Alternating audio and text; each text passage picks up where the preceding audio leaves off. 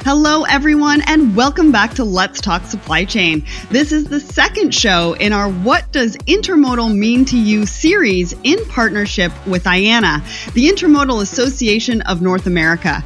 I hope you're enjoying the series just as much as I am because it's always fun to put the spotlight on an industry that people might not know too much about. In episode 1, we brought you an overview of the intermodal freight transportation industry. And today, in episode 2, Frank Senzala, CEO, CIE Manufacturing, joins me as we look at the foundations of the industry. It's equipment. What equipment is key within the industry? What role does it play in keeping freight moving? Why maintenance is so important to remind you why paying attention to the details can make or break your supply chain. So welcome to the show, Frank. Oh, it's a pleasure being here. Thank you for having me. I am excited to have you on the show today. Why don't you start by telling us a little bit about yourself? Tell us who you are, what you do, and what is the one thing that would surprise people about the intermodal industry? Well, I'm Frank Senzala. I'm the CEO of CIE Manufacturing. I've been here just over 4 years. And before that, I was a vendor to CIE from a company called Pressure Systems International, which sold them automatic tire inflation systems for 16 years.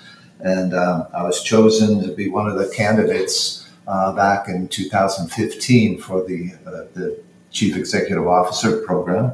And here I am today, and 4.5 years into it, and it's a great time. It's a great time. Yeah, it sounds like it. And it sounds like you've been in the industry for quite some time, and I'm excited for you to showcase some of what you've learned and what you've done in the industry so far. So what do you think would surprise people?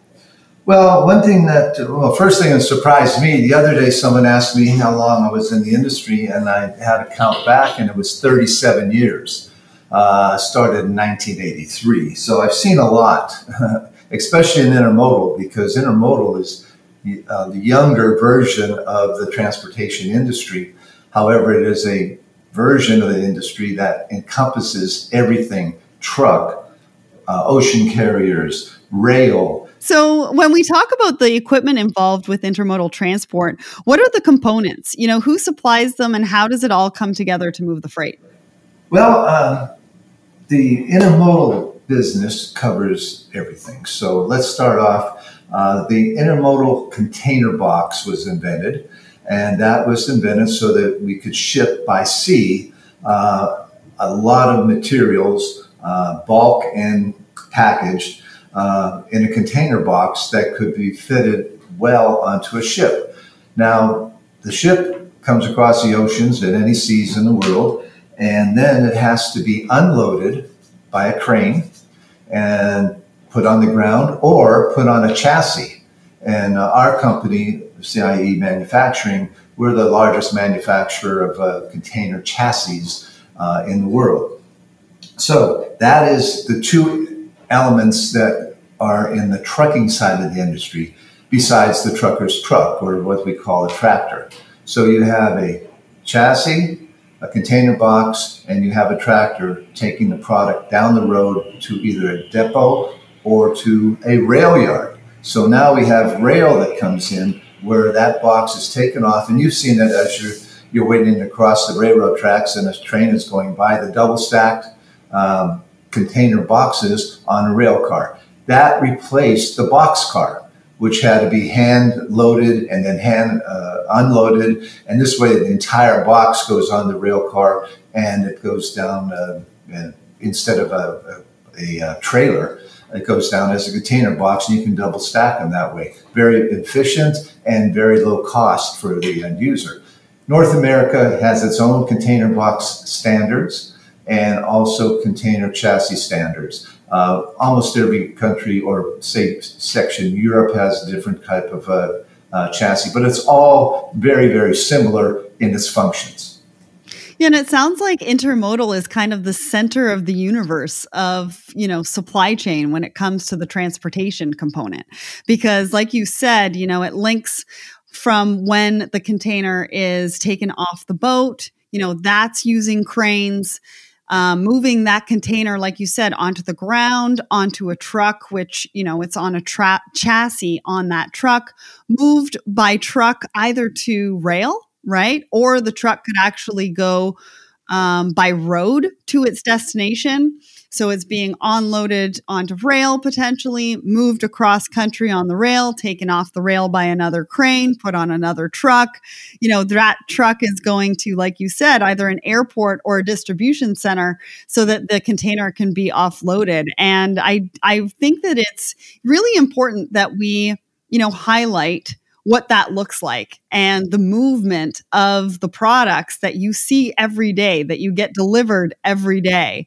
And so I really like that you were able to give, that high level overview to everybody and what intermodal really encompasses.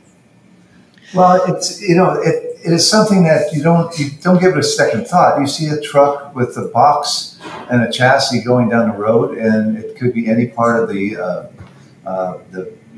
supply chain, but there's really the trucking organizations, and I'll name a few like the J.B. Hunts, the Schneiders. And I don't want to leave anybody out, but there's truckload carriers and there's the door-to-door carriers. But mainly, you have everything being delivered by truck at some point in time, and the container box makes it so much easier for anyone to unload a mass quantity. In a 40-foot container box, which is the standard. There's 20 and 40s that are standards in length. They can handle maybe 20, 30,000 pounds. Yeah. Depending on what you have. If you had all potato chips in there, that'd be one thing, very light.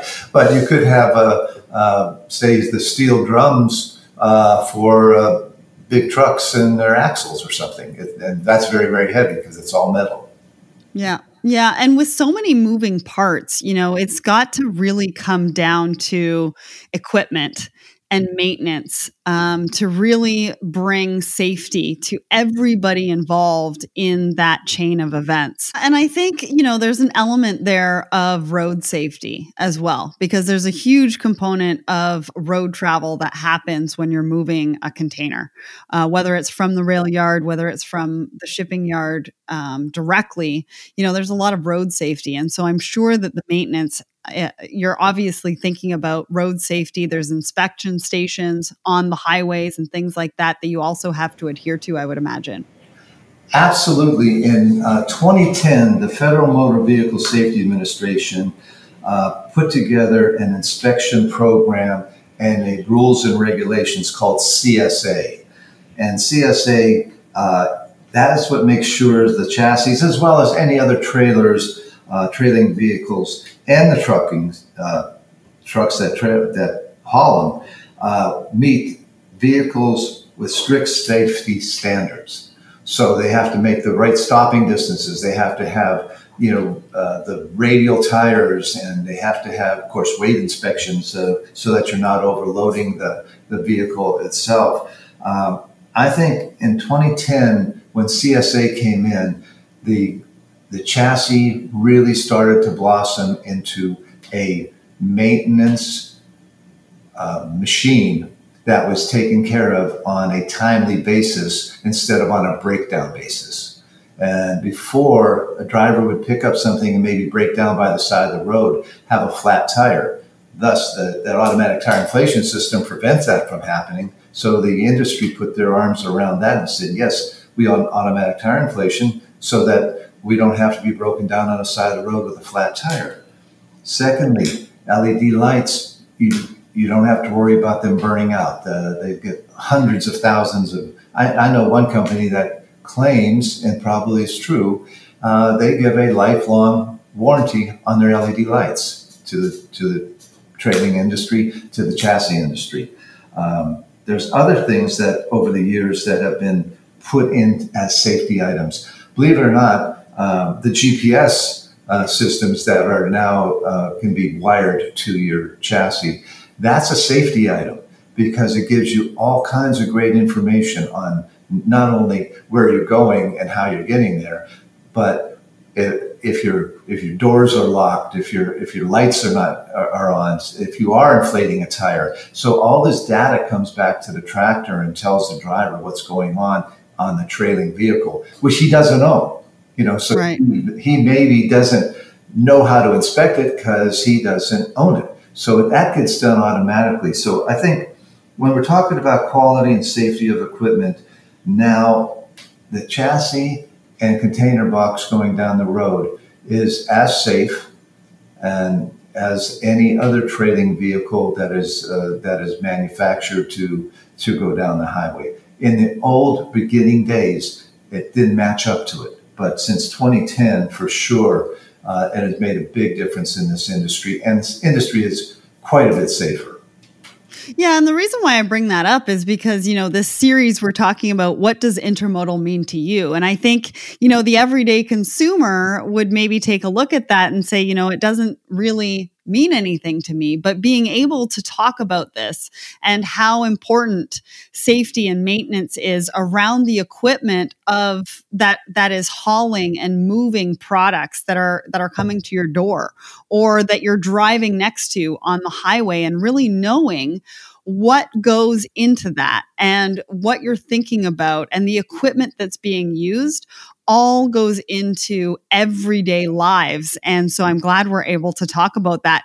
You've been in the industry for a while. Do you have any horror stories? Have you seen, anything sort of happen when equipment has not worked? Well, yes, I have. In fact, I was on a highway in Texas, going between, I think it was Port Aransas and Houston. And I'm driving in a car, and there's a trailed vehicle coming down the highway. And actually, I tried to pass it, and I said, okay, I'm going to pass it and get out of its way. And as I got past it, the wheel came off. The dual tire wheel came off. And I never would have believed it. And maybe I should have used this in the first question, something that no one would know about, believe. The wheels come off and they go faster than the vehicle running down the road. So it passed it right up, and I was on the inside lane, and that tire was going in the outside lane, the passing lane, and it passed my car up, and that's about 1,000 pounds or something rolling down the highway at more than, say, 50 miles an hour, probably 75 or 80 miles an hour.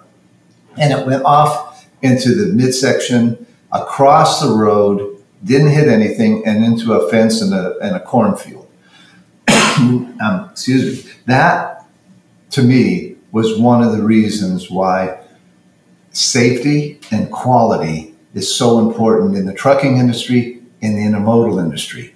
Something like that could run into a van, a car, anything, and it would be total catastrophe. That's one thing on maintenance. On the other side of it is if you have one of these big vehicles, 40 foot long with a tractor in front of it, sitting by the side of the road, and someone has to change a tire that went flat, or they have to have a brake problem and bring out somebody else to do the work for them, that is a loss of revenue for the company. And the downtime is critical because most everything is just-in-time delivery today.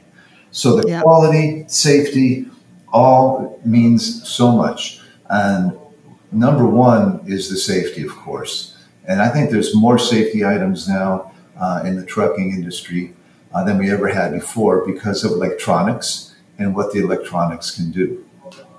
Yeah. And, I'm glad that we were able to, put it into context for really everyday lives and what it means for everybody from consumers to even supply chain professionals, to the intermodal industry as well. And I know that IANA is doing a really, really good job of, making sure that quality and safety and the maintenance is really becoming top of mind in the industry. I mean, they established a maintenance and repair committee committee that addresses everything from inspections to repair practices. And like you've said, that's really why it's so important to have that and to have the champions that are prioritizing good maintenance and safety and holding people accountable to those promises. Would you agree with that? Absolutely. That's a true statement you have there. IANA has been the leader. It is the intermodal organization of North America, and that's a great name for it because I've been in that organization since the beginning when it started out.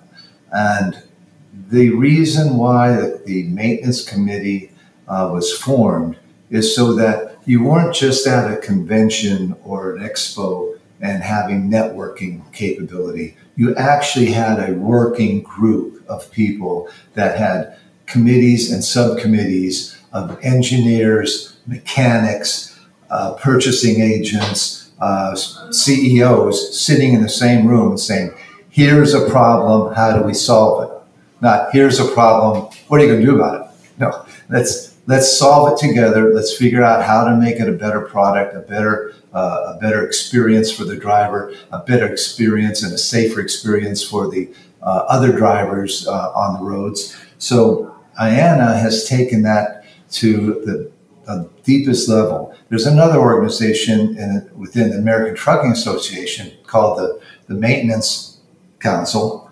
And that Maintenance Council has shared some of the recommended practices that have been established over the years. And now those recommended practices that have been established within the maintenance committee in IANA are blended together so that everyone is sharing information for the betterment of trucking, betterment of intermodal, and betterment for the highway safety.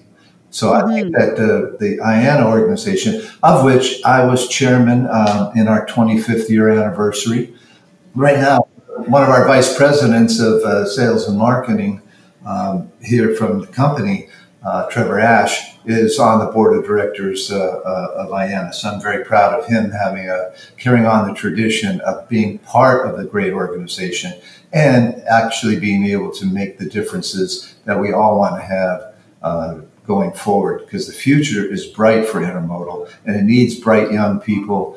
Well, everybody's younger than me, but bright young people in the organization to carry on the torch.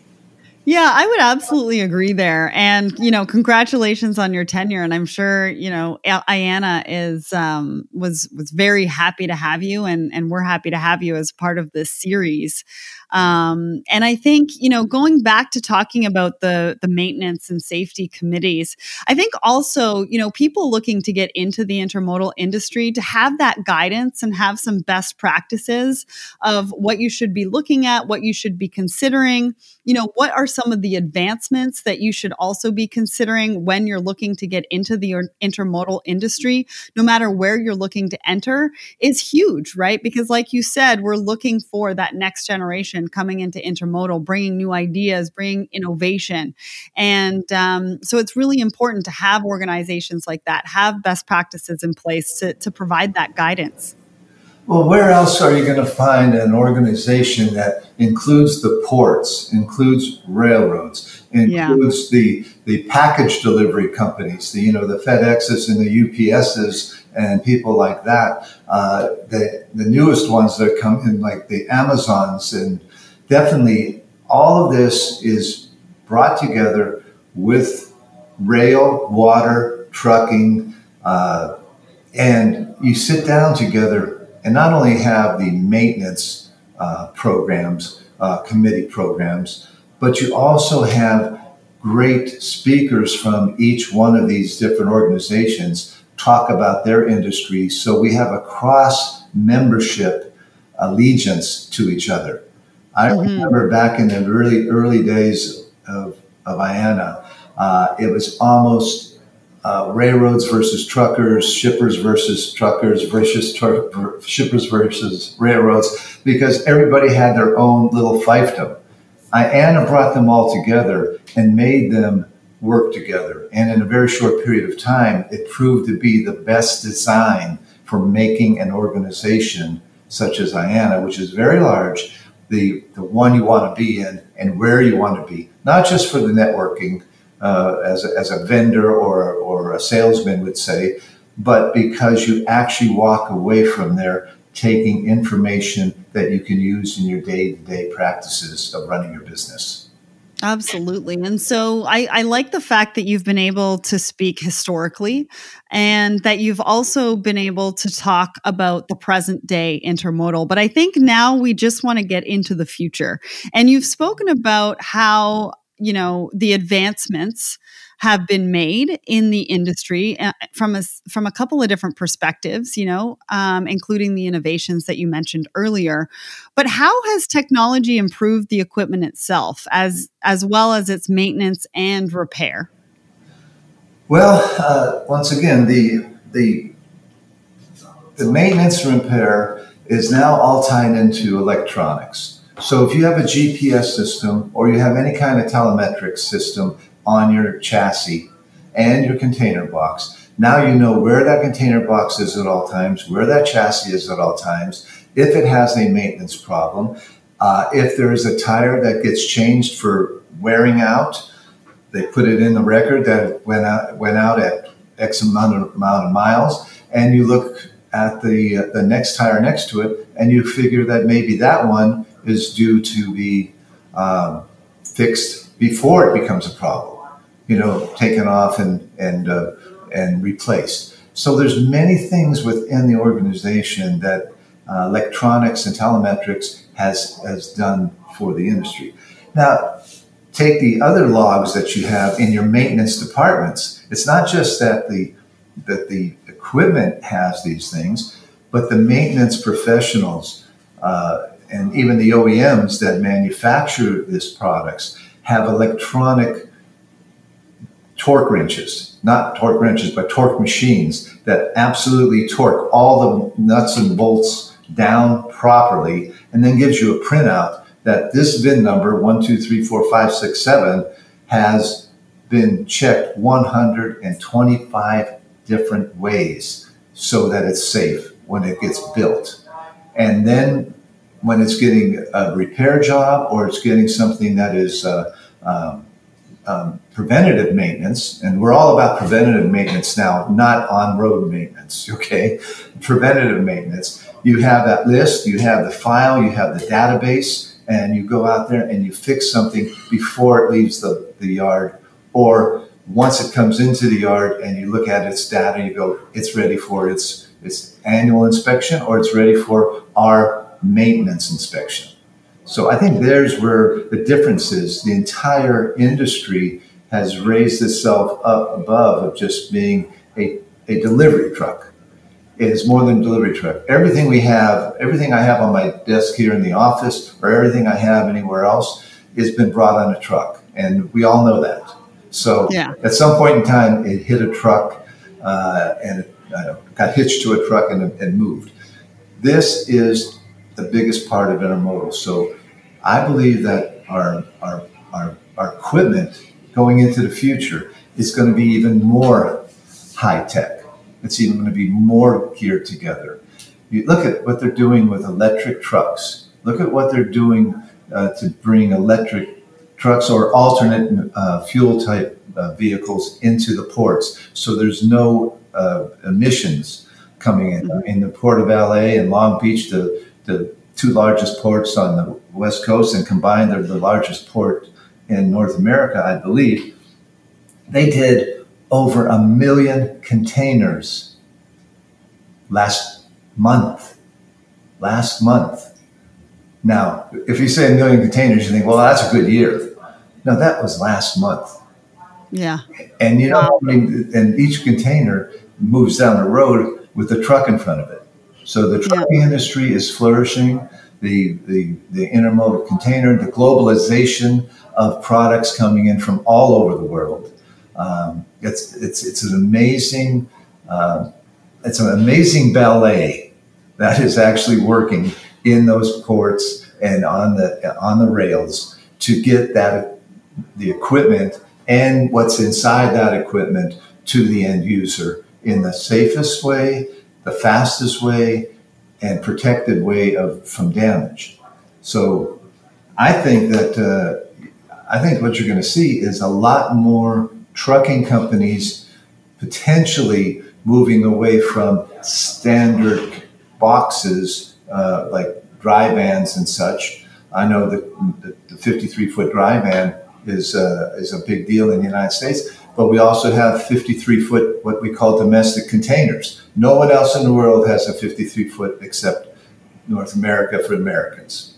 So basically, you see a 53-foot container, it has the same capacity to carry as a dry van going down the road, but a container chassis can be made into several different positions. So if you have to take a 20 foot, you can skinny it down to 20 feet with a sliding mechanism, or you can be 40 feet, or you could be 45 feet, or 53 feet.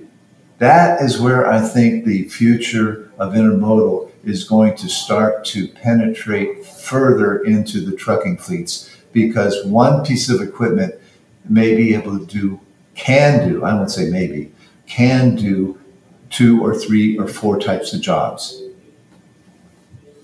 Well, and what an exciting time to be in intermodal. I mean, just listening to what you're saying is happening now and looking into the future. I mean, it's just such an exciting time to be a part of it. And I know for me, I feel a lot better knowing that there's that really long checklist that people have to go through before, it's roadworthy, or the products or the equipment are sent out on the road. But definitely an exciting time for the intermodal industry.